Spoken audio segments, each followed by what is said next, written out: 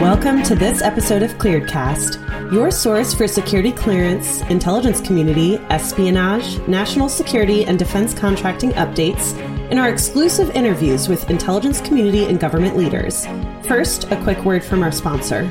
This episode is brought to you by Veterans in Data Science and Machine Learning, a group that focuses on the care and feeding of data scientists and machine learning engineers who share in the common bond of U.S. military service. Their community is for U.S. military veterans and active duty service members who currently practice or desire to upskill into data analytics, business analytics, data science, machine learning, and deep learning. Learn more at vetsinddatascience.com. So thank you for tuning in to this episode of ClearedCast. I'm Katie Keller, Editorial Communications Manager with ClearanceJobs.com. And today I'm joined by Ted Hallam, and today we're going to talk about the life of a cleared data scientist. So I'm excited because Ted is actually a former co-worker of mine when I used to support defense contractors. And I continued to try to recruit him once I moved on to new contractors. So I'm excited because Ted's story is a little bit different. He didn't start out as a data scientist. So we're going to talk about upskilling and his military experience. So Ted, I really appreciate you joining me today. Absolutely, Katie. Thank you for having me on the show. Wonderful. So I always love to start out with this because with, 200,000 veterans transitioning out of the military every year, it's, a huge audience of clearancejobs.com. So could you talk about a little bit, what your experience was in the military? Sure. I'll go back even just a little bit earlier than that. I was in my freshman year of college when 9/11 happened. And I almost joined the National Guard because I wanted to get involved right away. But then I thought long and hard about it. I talked with some friends and family, and there's so many people who, if they're in college and they join the military, maybe they don't end up going back to college and finishing their degree. So I did go ahead and finish my bachelor's degree, but as soon as I finished my degree, I knew that I wanted to go into the military. I knew I wanted to go in the Army. I knew I wanted to be an intelligence analyst. I immediately enlisted June of 2006, went through the initial training for infantry style training, the basic training, and then on to the all source intelligence analyst training. After that, I was stationed at Fort Stewart with the 3rd Infantry Division. It was kind of ironic because I ended up only spending about a year total at Fort Stewart. It was just a crazy time between the wars in Iraq and Afghanistan. I was deployed I was either in training or deployed most of my entire enlistment. But in the beginning, like I said, I was an all-source intelligence analyst. My designation was a 96 Bravo. During the first half of my enlistment, that changed to 35 Fox. So anybody in the military more recently is probably more familiar with that designation. My first deployment was almost immediately after getting to Fort Stewart. I think I was only there for about 3 weeks. They were already more or less done with their pre-deployment spin-up by the time I got there, and we were boots on ground by March of 2007. That was a 15-month deployment for me. I was in Baghdad, and that whole deployment, I was a specialist. So for non-Army folks, that's a E4 rank or pay grade.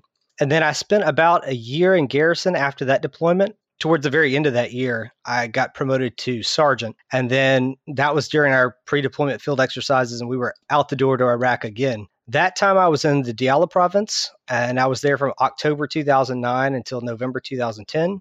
A little bit shorter deployment that time. The first deployment was about 15 months. Second deployment was about 13 months.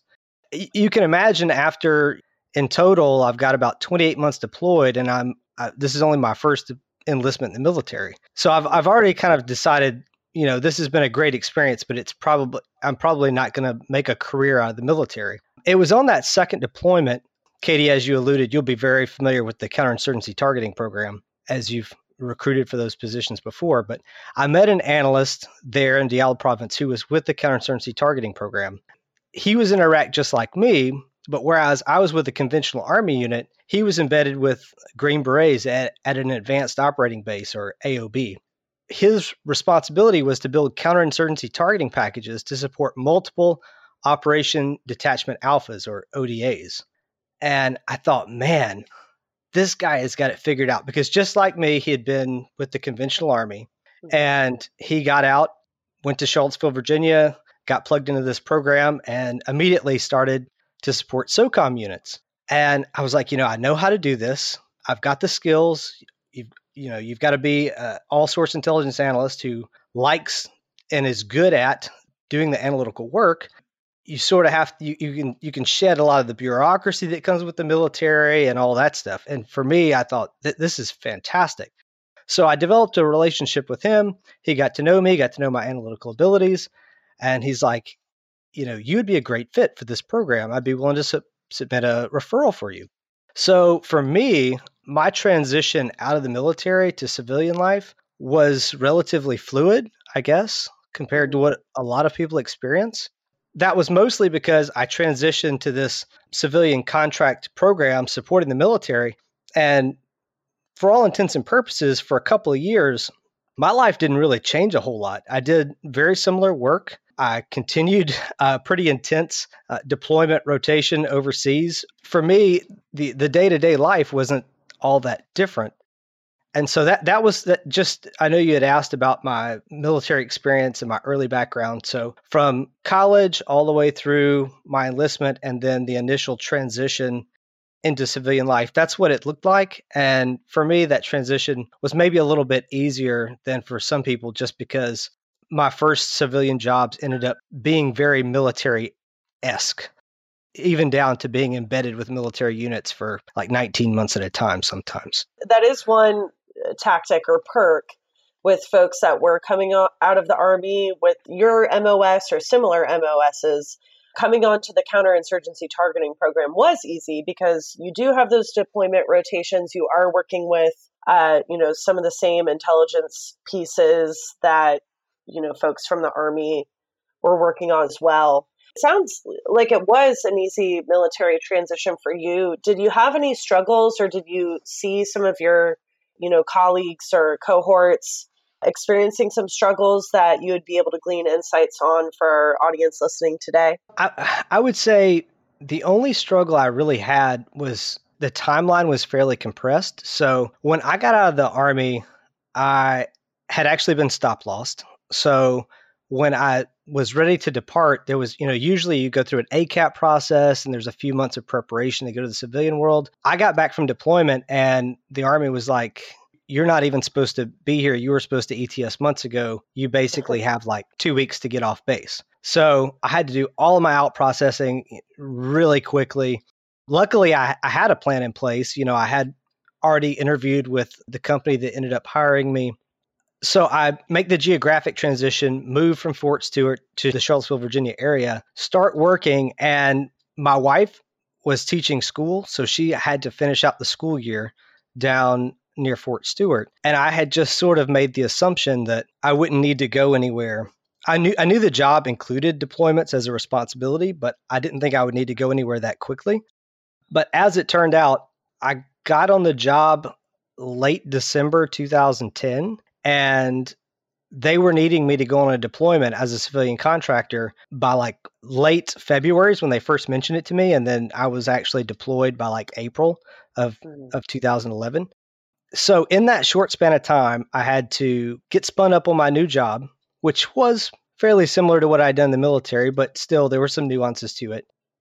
And I had to go ahead and find a home and get it purchased so that my wife would have a place to move with all of our stuff when the school year ended in May of 2011. By a miracle, I was able to get all that done, but it just felt super compressed, like a pressure cooker to make all that happen in that short period of time. And that was a challenge that I experienced. I think that program still exists, although the war situation is a lot different now. So I doubt that people making that transition now would be pressured to deploy so quickly. But back then, there were just so many places where analysts were needed and the supply of analysts wasn't meeting demand. So it created that dynamic that I experienced. Thinking about your experience in the military as an all-source analyst, you moved on supporting the counterinsurgency targeting program. You did some open source analysis and then moved on to Cyber Command. But we worked together on the biometrics intelligence program. That's what I was recruiting for at Integral Consulting Services. And I feel like that was kind of the pivoting point for yourself. After working on the BIP, you moved on to, I think it was NGIT CAS. or a cyber That's right. contract supporting the Department of Army. And you also got a couple of certifications. So if you could talk a little bit about how you upskilled there and started to work more along the lines of cyber, incorporating the intelligence, because I know that a lot of our folks that are on clearancejobs.com, they're interested in upskilling or pivoting their career path. So could you talk about that a little bit? Sure, absolutely. I've heard the saying before that good things are planned for and great things happen all at once. And one of the pitfalls, or some people view it as a pitfall with contracting, is you can be on a contract, you can love your work, you can love the company you work for. After a certain period of time, the contract comes up for recompete, and maybe the prime on the contract doesn't win, and then that upsets the apple cart, and you either have to go to work for a different company or you just find a different contract altogether. That's what happened to me in like late 2017, early 2018. The company that I worked for was the prime on a contract. I loved what I was doing. I was a team lead. I was doing identity intelligence work, which is close cousin of that counterinsurgency targeting program work that I had done for a number of years. And I was supporting a SOCOM customer. So life was good. But my company lost the contract. And I really liked the company that I worked for at the time. As you said, Katie, you and I worked for the same company. And so I thought, I think I just want to stay with the company and just see where that takes me. We put our heads together and they found a spot for me on this all source intelligence cyber analysis contract, supporting the same government customer. And it was when I got started doing that work that was my first exposure ever, the first time I ever encountered this thing called data science. And it wasn't a main part of my work. It was just something I sort of bumped up against on the periphery. But the more I started to learn about it,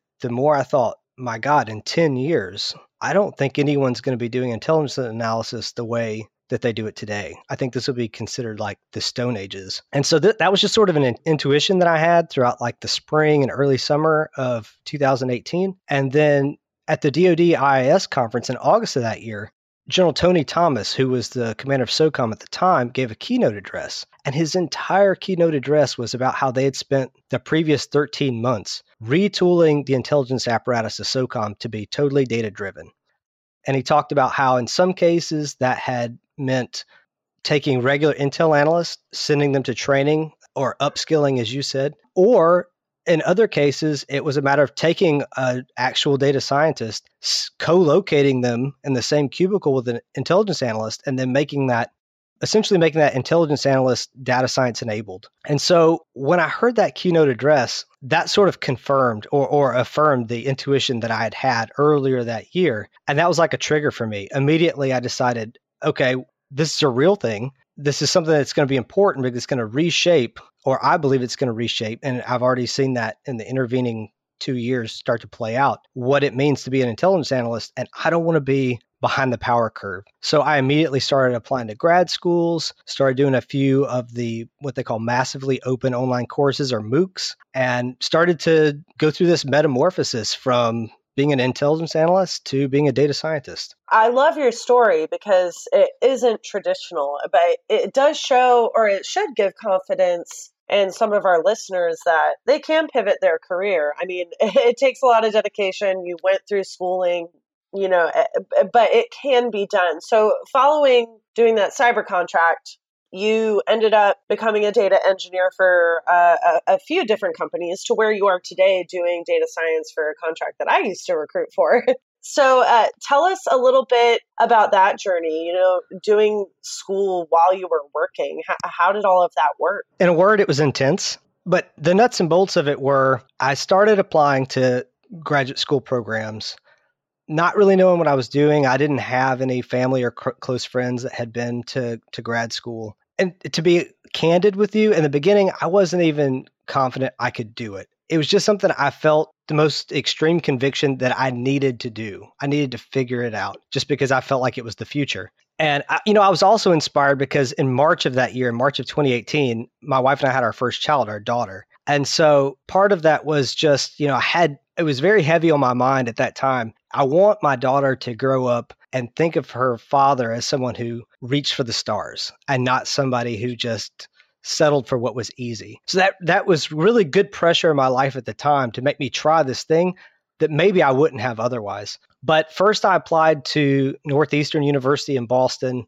I got in there, but through a crazy turn of events and meeting the director of faculty of the program, I also applied and got accepted to the Master of Science in Business Analytics program at the College of William & Mary. And when I held those two programs up against one another, the one at William & Mary was much more rigorous. And again, I thought, well, I don't know if I could do this.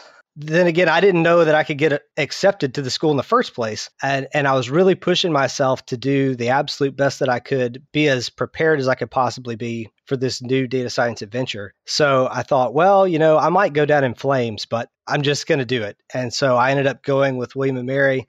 I guess I'd like to stop and take 1 second. This is an important point to me for anybody who's listening. I have met people from every type of background at this point who are in data science. There are people who were music majors in undergrad. I've met people who did political science for undergrad. There are plenty of people who majored in computer science and engineering. But there's tons of liberal arts majors in data science too. It's really about the dedication that you bring to the table and how committed you are. And also another big stumbling block for me was I didn't really feel like I was very good at math in high school. I didn't have a lot of help at home when it came to math, which didn't help. Honestly, that was one thing that sort of steered me away from doing a more quantitative undergraduate degree. But I made up my mind that I wasn't going to let that hold me back either. I said, if there are parts of the math that I don't understand, I'm just going to go back and learn them. I might have to spend 5 times more time on my assignments than my classmates, but I'll get through it. And I did. I would really like to get that message to anybody who's listening, who's transitioned out of the military, who maybe has heard about data science or machine learning or data engineering, and you think, wow, that sounds cool. I've heard the headline from the Harvard Business Review about it being the sexiest job of the 21st century, but I don't think I could do it. It's not true. You absolutely can. It may be the hardest thing you've done in your entire life, but you can do it. I'll get off that soapbox because that's a really important thing to me. Going back to where I left off, I got accepted to the College of William & Mary. I was starting classes in January, but I did want to broadcast to my network that I was making this transition from Intel analysis to data science. So I just changed my headline on my profile to say, aspiring data scientist. About 2 weeks later, a company reached out to me, a great company. They're sort of like a clear defense contracting startup. They focus on data and analytics. Then they have a whole different side of the company that focuses on STEM education. The name of the company is STEMboard, a fantastic company. The CEO is Aisha Bowe. She's a former NASA aerospace engineer. Phenomenal. I was so lucky that they reached out to me. But one of their employees reached out to me and said, hey, I think you'd be a great fit. Would you be willing to do a phone call and talk about a potential opportunity? And so just as a courtesy, I called them back mostly to explain that I thought they'd made a mistake. I let them know, hey, at this point, everything with me is aspirational. I've made this decision. I've been accepted to school, but I don't even start classes until January. And the response shocked me. They said, well, what you need to understand is we could hire someone directly out of university, but then they're pretty much just going to have to be on company overhead doing some administrative job for at least a year while we put them in for a clearance, if the client will even support that. On the other hand, you're obviously interested. You've already taken steps to start learning by doing courses like DataCamp courses, Udacity courses, which I had started to do on my own. And you're going to be starting graduate level courses in just a couple of months. And every day you come to work, you're going to be more and more knowledgeable and more useful. So you've got the clearance, you've got the polygraph. In my case, I had a polygraph. They said, won't you consider coming on board with us? We're a small company. You grow with us, we'll grow with you, and it'll be a great situation. And I said, sign me up. That sounds fantastic. I had no idea that was going to be their perspective. I just assumed that there had been a misunderstanding, that they thought I had skills that I didn't have. And so I wanted to clear that up. But turned out they understood exactly where I was, and they were okay meeting me there and then helping me grow. So I started, to be honest, you mentioned it was a data engineer role. That is what my profile reflects because that was the official title. But as is often the case, and Katie, you'll understand this, the way the contract was written, they had a billet for a data engineer, but the actual work need was the day-to-day responsibilities were more like that of a junior data scientist, which really that dovetailed really well with where I was at that point in time. So while I was officially there under the title of data engineer, the day-to-day work was more like that of a junior data scientist. And I did that for about a year. So that worked out really well. Moving on from your journey as cleared data scientist, currently you've been doing that for a few years now. If we could talk a little bit about the community group that you're starting online, what that's geared toward. And I know that you're interested in starting a podcast. So let's talk about that a little bit. Yeah, absolutely. So there was the process that you and I talked through where I didn't know if I could do this transition to data science. I didn't know if I could do all the math that was involved. I was intimidated just by the process of trying to apply and get into grad school. And I eventually met people through social media were very helpful, critical even, in helping me feel my way through that process. There was so much more ambiguity than there needed to have been, especially when there are so many veterans out there and we can all give of our experience and help one another. I initially, to be honest with you, had thought that maybe there were 50 veterans in total that had ever made this transition to data science. Turns out, the more I've dug into it, I found out that there are hundreds, if not thousands of us. And so I've now fought through this process of going back to grad school and picking up these skills. I've met at least 150 other people who have. So there's no reason why this process needs to be intimidating or ambiguous to new veterans who are separating from the military that want to go this route. And so this community that we've started is meant to just remove that ambiguity and that uncertainty and that sense of that people have that they're taking on a big risk. Answer questions. If someone says, I don't know exactly how to formulate a personal statement to go to grad school, there's a whole community of us that can help you with that can provide example templates of, what a good personal statement looks like. There are people who don't know the best schools to consider, or maybe they get out of the military and they're thinking I need to be economical, and they're looking at maybe all the cheaper schools that aren't necessarily going to best prepare them. A lot of people come out of the military, they know they have a GI Bill benefit or post 9/11 GI Bill benefit, but they don't fully understand that benefit. They don't understand, that it pays up to a certain amount of money per year. If they go to a cheaper school, in effect, they're just throwing a lot of their benefit away when they could go to a better school with more name recognition, better curriculum, better professors, and be that much better prepared to take on this awesome field of data science. So that's really what this community is all about. You mentioned the podcast. We've started to develop an online community, and I'll make sure you get the links and all that. Mm-hmm. The stuff can be in the show notes. It can be a challenge, when it's just text on a screen, to have the human element and have those relationships form. So the idea behind the podcast is multifaceted.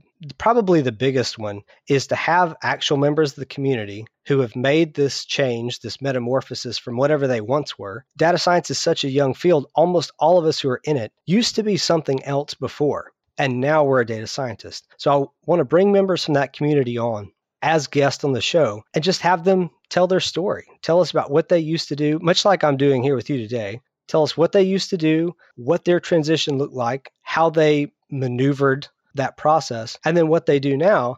And usually I'll have them talk at length about something that a focus area for them, something that they're really good at, something they're interested in. A few other flavors of episodes that we're going to have on the show: directors of certain programs. So if you're a director of a Master of Science in Data Science program, Master of Science in Data Analytics program, Master of Science in Business Analytics program, from any reputable accredited school, we would love to have those folks come on the show and talk to us about what their program entails, why it's a great program for veterans, and the sort of jobs that their program will prepare people to transition from the military and go into industry and be successful.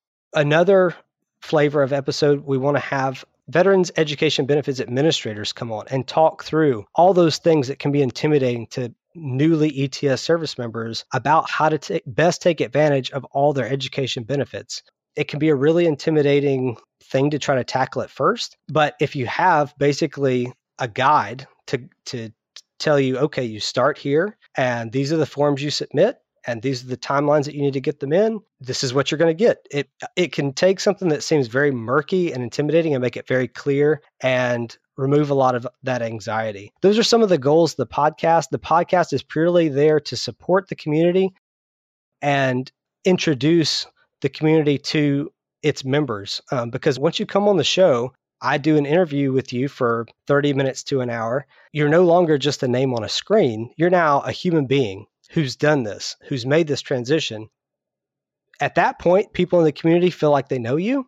But in addition to that, our new members that are joining, who are these folks who are transitioning from the military to data science, that serves as an inspiration to them. They get to hear a flesh and blood story of someone like them who used to be in the Army, used to be in the Marine Corps, used to be in the Air Force, Navy, or Coast Guard. They had a dream to become a data scientist, and they did it. And you get to hear the story of how they did it. And then you believe you can do it. And so that's what we want to do. I love the idea because it is really important to highlight some of these stories so that future transitioning military can, feel that confidence.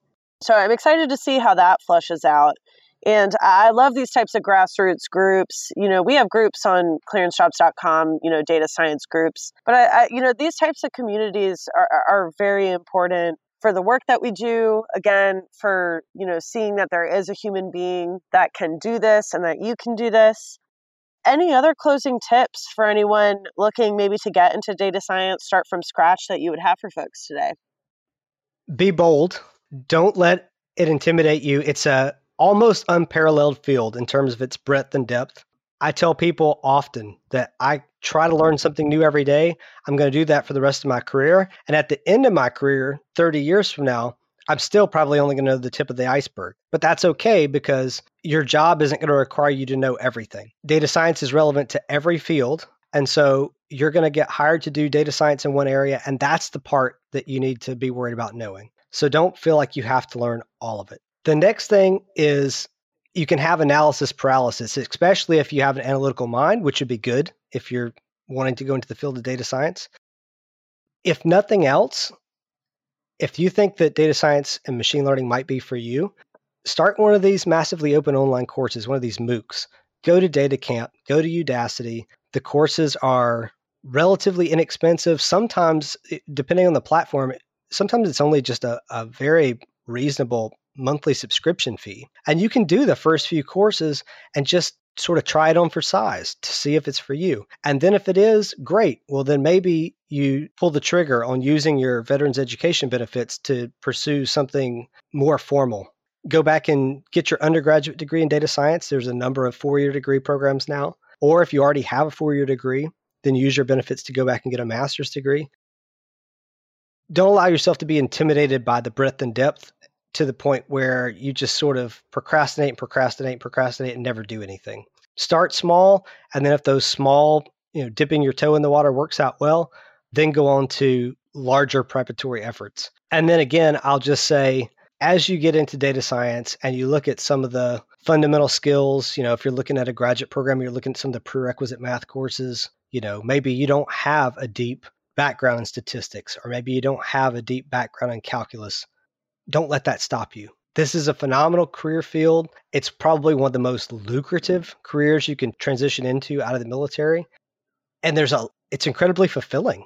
I mean, when you build your first machine learning model that works well, and you see you've got an algorithm that now can make accurate predictions about some aspect of reality, that's incredibly fulfilling. So it's worth all the hard work. You can absolutely do it.